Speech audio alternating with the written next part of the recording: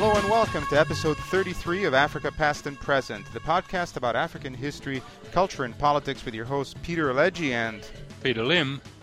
In this episode, we close this series on African diasporas with a look at Africans in Britain. Our special guest is Marika Sherwood, a senior research fellow at the Institute of Commonwealth Studies in London. A founder member of the Black and Asian Studies Association, her many books include Abolition, Britain and the Slave Trade since 1807, published in 2007, a biography of West Indian civil rights worker and feminist Claudia Jones in 1999, Kwame Nkrumah, The Years Abroad, published in Ghana in 1996, a book on Pastor Ekate and the African Churches Mission in Liverpool, and two books on the famous 1945 Pan-African Congress in Manchester, one of them co-edited with Hakim Hadi for New Beacon Books in 1995, and with him she also co-authored in 2003 Pan-African History, Political Figures from Africa and the Diaspora since 1787.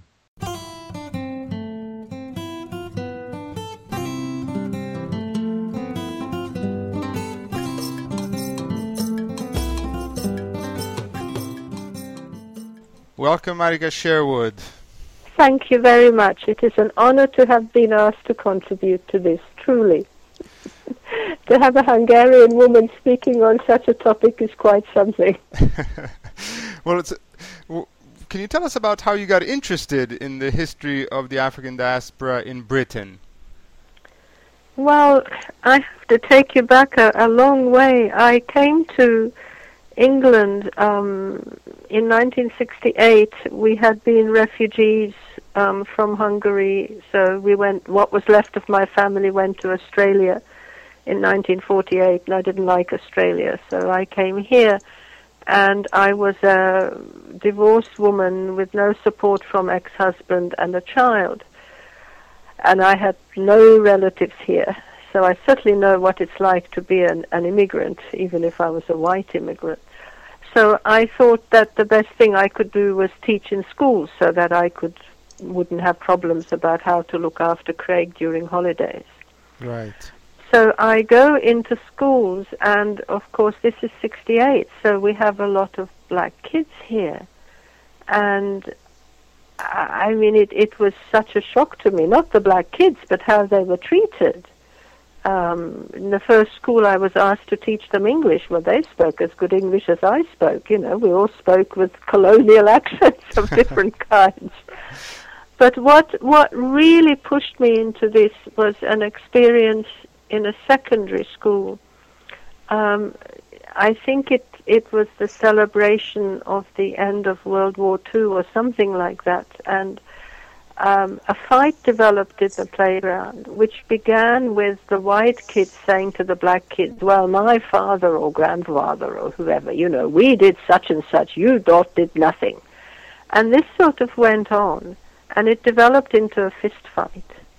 Now, by then, I had talked to enough Caribbean parents to know that, in fact, the Caribbean had very much contributed to World War II. I didn't know any more than that, but I knew that much. So I thought, well, if I can ever somehow get it together to do some research, I want to do that because I want to put information into the hands of children. I don't want them to have to use their fists. I want them to know more than the white kids know. So that's how I got started. Or that's what impelled me. So down the road, when my son decided he wasn't going to go to university, I began working part-time so I could do research. It's as basic as that. Perhaps we could turn to some of this early black history in the UK. In your recent book, very interesting new book called After Abolition, Britain and the Slave Trade since 1807, you focus in one chapter on a tale of two cities built on slavery. And then you also draw attention to how relatively few historians have bothered to research Britain's continuing involvement in the slave trade after abolition in 1807. I know these weren't the first Africans in Britain. There's interesting stories going back even earlier. There's Equiano, and in one of your articles that I was reading, you were talking about Africans that came to Britain under the Romans, but maybe we could talk about some of these slave trade issues. Well, what do you want me to say about them? I mean, well, particularly the two cities that you've researched. What can we say in retrospect about these two cities built on slavery? Well, I think I want to begin by having a go at British historians, because while in any history of Liverpool they have to say something about Liverpool growing from a tiny port to a very large port because of the trade in enslaved Africans. But there is absolutely no research on all the other cities that depended on slave-grown materials. Now, the prize city, if you like, is Manchester, because that also grew from next to nothing to being the center of the cotton industry, because it was very close to Liverpool, so they could build a canal so that raw cotton could be shipped down to Manchester and finished cotton could be shipped up to Liverpool. And in fact, the whole of Lancashire, that's the county in which Manchester sits, then became almost completely dependent on cotton. Now, some people will say, oh, and I would argue, look, you were dependent on cotton even if you were coal mining, because the coal was being used by all the many people who were going to Manchester to work in the factories producing the cotton. What about the people who built the ships, who created the metals with which the ships were built, with which the machinery was built? What about the people who built the housing for these incoming laborers in the factories? And by the way, the conditions were absolutely appalling. You know, the British have nothing to be proud about at all. But, you know, one can take this much further. Look at all the tobacco that came in. Who processed that tobacco? Who then shipped it out? Because like cotton, a lot of it was sold abroad. What about the sugar that came in? Who did the processing of that? And so on. You know, so I think Eric Williams was right. I don't think he looked broadly enough, but I think he was perfectly right that Britain grew because of the trade in enslaved Africans and what enslaved Africans produced. Indeed, and this was also picked up by Joseph Inikori in his recent book Africans and the Industrial Revolution in England. So it's obviously it's a very important issue, and there are other cities like Bristol. You mentioned that other cities have been neglected.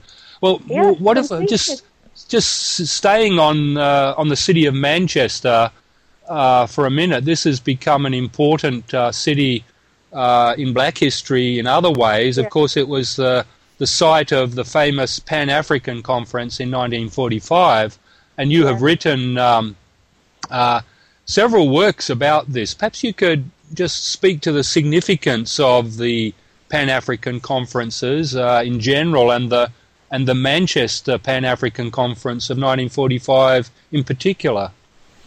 Well, let me start with the conference in 1900, because I'm just finishing the book on Henry Sylvester Williams, who organized that. And he traveled around England. He was here as a law student,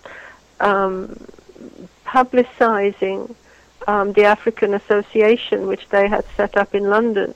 And one of the places he went to twice was Manchester. Now, you know, my next question would be, who did he speak to? Who attended his meetings? I haven't got an answer to that, because there's no research on the black population of Manchester, historically speaking, at all, which is absolutely ridiculous. You know, if for no other reason than because a lot of the seamen on those vessels carrying goods backwards and forwards were of African and Caribbean origins. Anyway, that's the 1900 conference, and it was the first Pan-African conference, and what drew a lot of people together, there were Africans and Caribbeans and African Americans who attended that, was that they all felt that their governments were completely exploiting them. So they were talking of the lack of government supervision of what the private companies were doing, the government regulations themselves, who could own land, Africans couldn't own land, and so on, and racial discrimination. And it's very interesting that in many ways those same issues were there 45 years later when yet another Trinidadian, George Padmore, organizes the 1945 conference, again attended by a broad spectrum of people. But of course the other issue then was independence, and what form would independence take? Would you be part of the Commonwealth? And racial discrimination was raised again.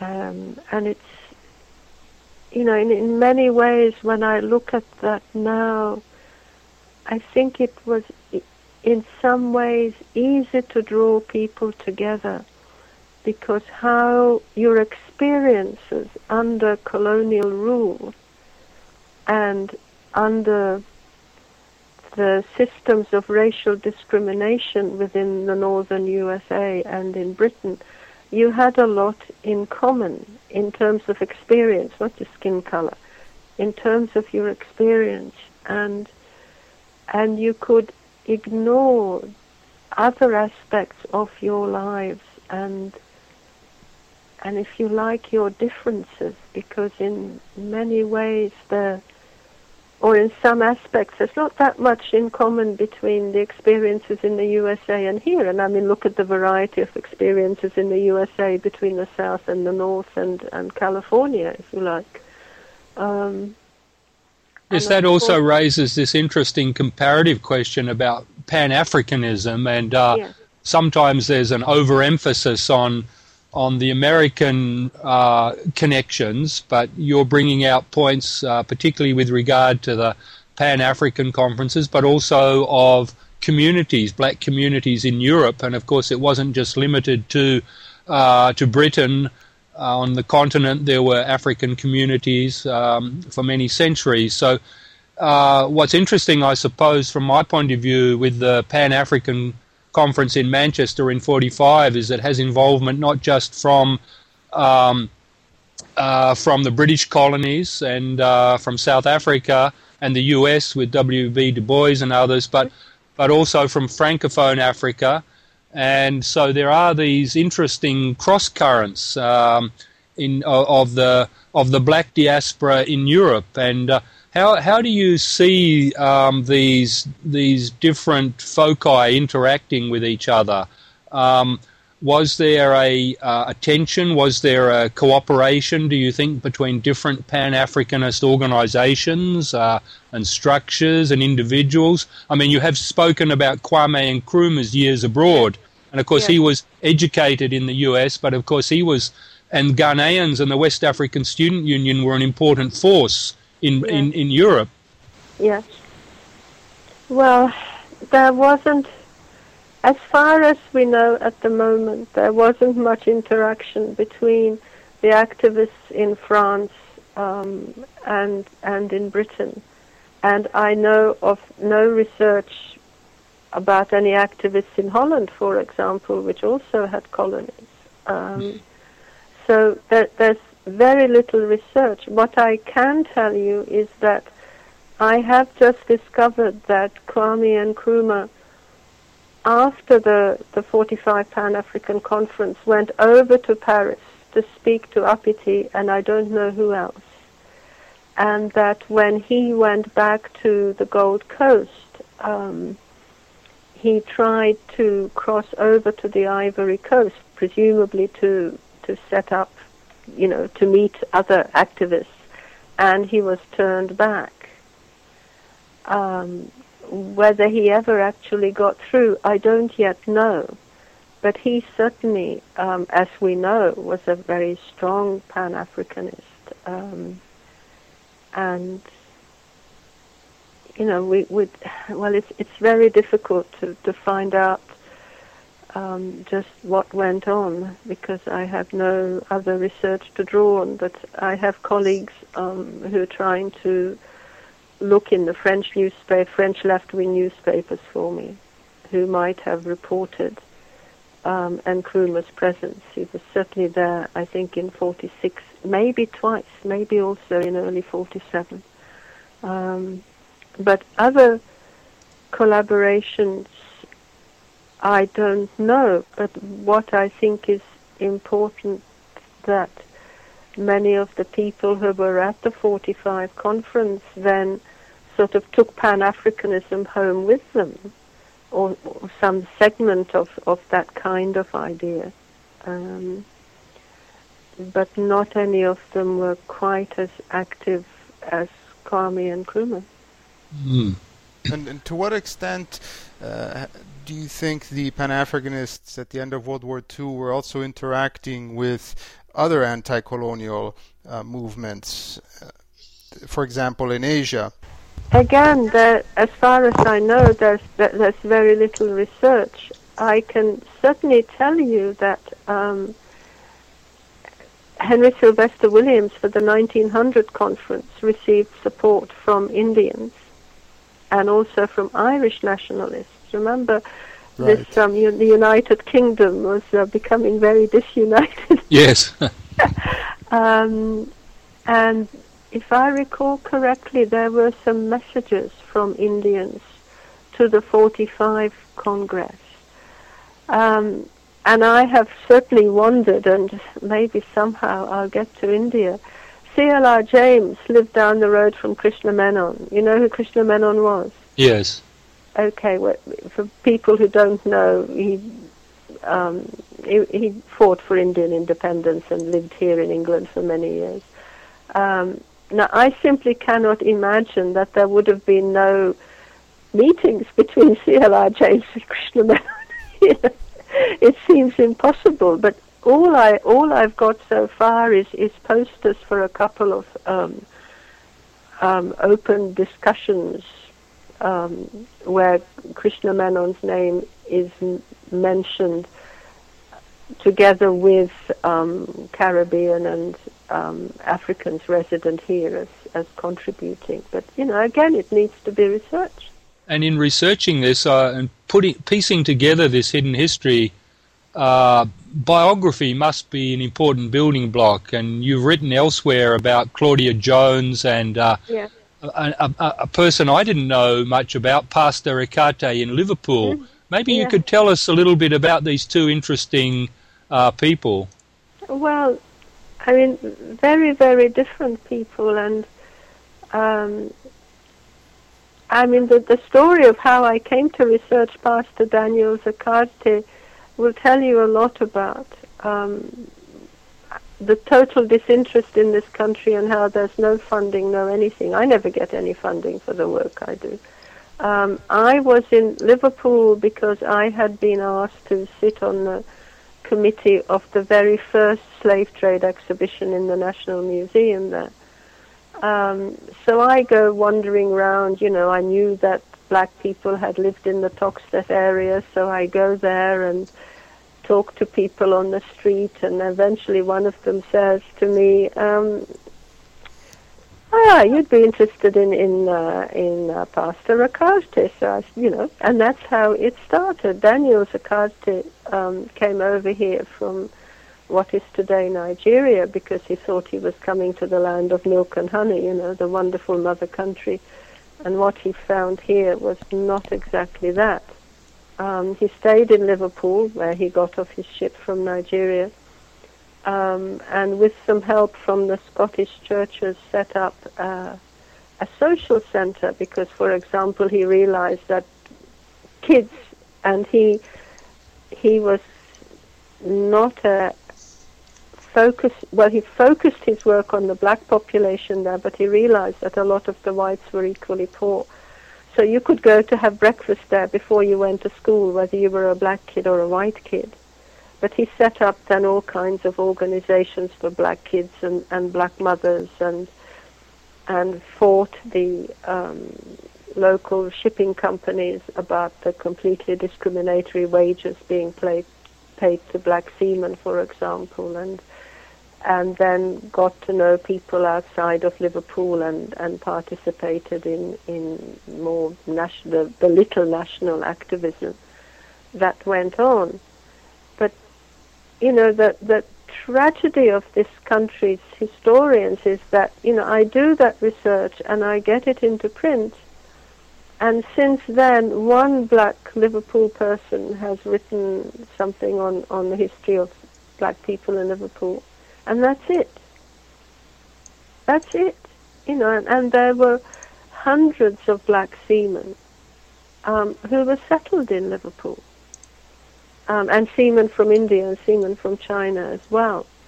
And this country just does not want to look at that history at all. So that is Daniel Zacarte, who really didn't have any ecclesiastical training, let me put it that way. But he was called Pastor Zacarte, and he did run a church. He did run a church which a lot of the Liverpool black people attended. Now, the other person who is unknown is Claudia Jones, another fabulous person from Trinidad. There's something about Trinidadians which has intrigued me for a long time. Parents went to live in the USA when the Depression struck Trinidad, so there was no work there. She was eventually taken up there with her siblings. They lived in great poverty. Her mother died, clearly from overwork and the lack of medical attention. So Claudia couldn't stay in school that long, but she was clearly incredibly bright, because on joining the Communist Party, she ended up as the editor of their paper for young people. So, lack of education, but not a lack of skill. And became somebody who spent a lot of her time speaking around the country and writing on women's issues and racial issues. I was told by a now retired member of the Communist Party that she was such a fabulous speaker that at one time when she was speaking in Madison Square Gardens, which holds 14,000 people, I was told you could hear a pin drop. People were in such silence listening to her. During the McCarthy anti-communist era, she's arrested and put in jail. And they want to deport her because she had never acquired American citizenship. So the Trinidad governor has absolute horrors at the thought of this incredibly powerful woman going to Trinidad. So Britain has to accept her, so she's brought here.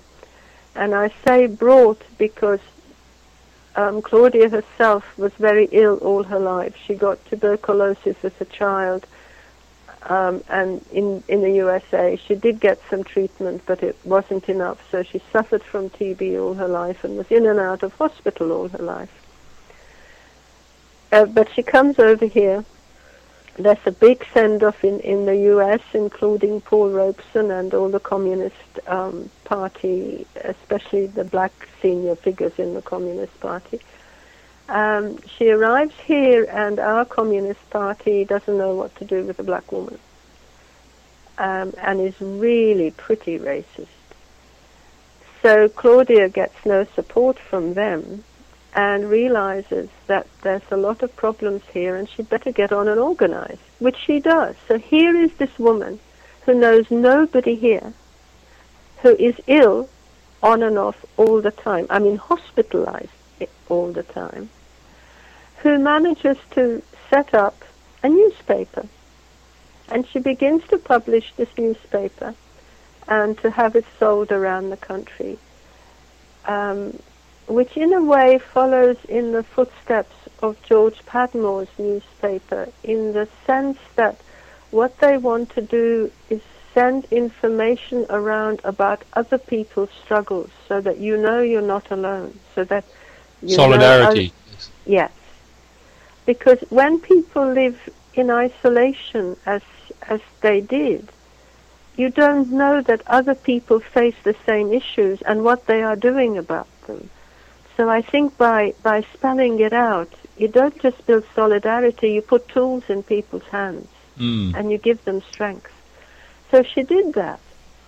And she did other amazing things. I was told by one woman I interviewed, and she was crying, and I ended up crying too. Said they were talking about the role of women, and the person I'm interviewing says, and I said to Claudia, well, we can't be beautiful. We're not beautiful. Black women can't be beautiful. It's only blondes who are beautiful. And Claudia looked at me, my interview is telling me, and said, I will show you that black women are beautiful. And Claudia organizes beauty contests. Now, all right, it's not what we would do today, but, this is the early 60s. And invites the model agencies and the newspapers and so on. And suddenly, black women can be beautiful. They are hired as models. And that is a fantastic achievement in those days. Yes. And she also wanted to demonstrate that there was a culture in the Caribbean, because the British perception is of, they're savages. And that is so bad that when I was running a course for teachers, again this would have been early 70s, they really asked me whether they still live in trees. That's how bad it is. So Claudia decides to demonstrate culture by organizing a British version of Trinidad Carnival to demonstrate music and invention in terms of the clothing. And that has now become the greatest carnival in Europe. So she ran her office for the West Indian Gazette, her newspaper, became not only an advice center for everybody, but everybody called there. The new heads of Caribbean governments called there. Everybody had heard of Claudia or wanted to meet Claudia or wanted Claudia to do something for them.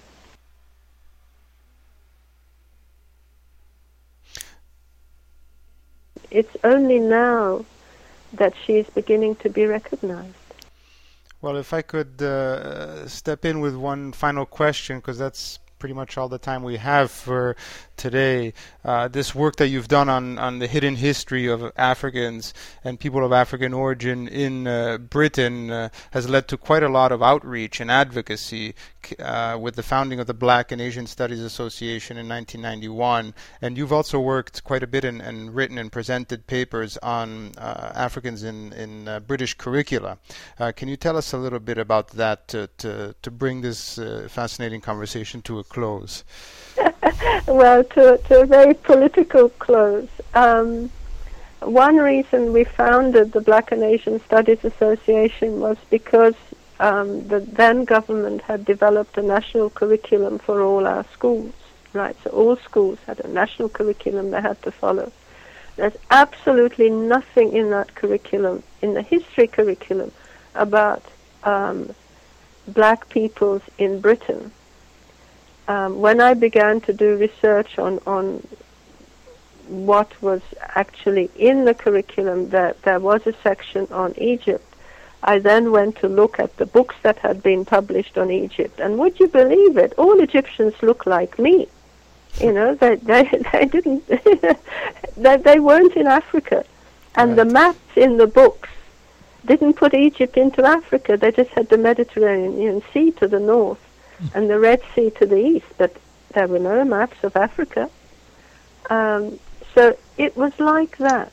And there was nothing else but the fact that we had, at the time of the Roman conquest, that one of the Roman emperors who was over here was an African, and that he died here and was buried here. That wasn't there. The African troops who came with the Romans weren't there. The Africans here during Tudor times weren't there, and still aren't. And still aren't. So that struggle has to go on. And I now argue that we have to look at the whole curriculum, not just history, and put Europe in its place. We are part of the world, and England is a little part of Europe. And people from everywhere discovered and invented and painted and composed, and we have to recognize that. And one reason to do that is because of this entrenched racism in this country.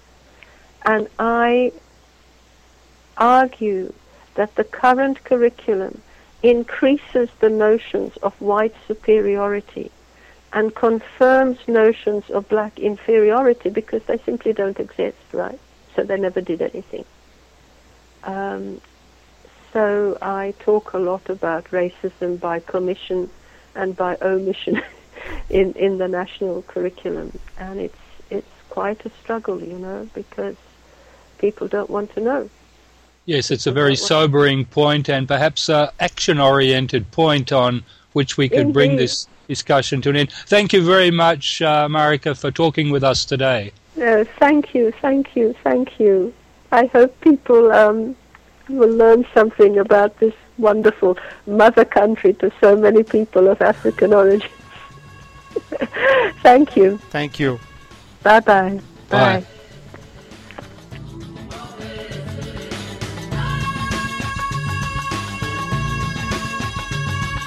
Africa Past and Present is produced by Matrix, the Center for Humane Arts, Letters, and Social Sciences online at Michigan State University. Our producer is Scott Pennington. Technical assistance is provided by Alicia Scheel and the Matrix staff.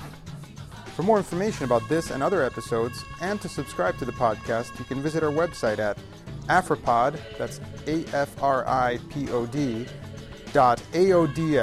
.aodl.org. Africa Past and Present is also available on iTunes and other podcatcher sites. To get in touch with us, send us email at africa.podcast@matrix.msu.edu. Thanks for listening.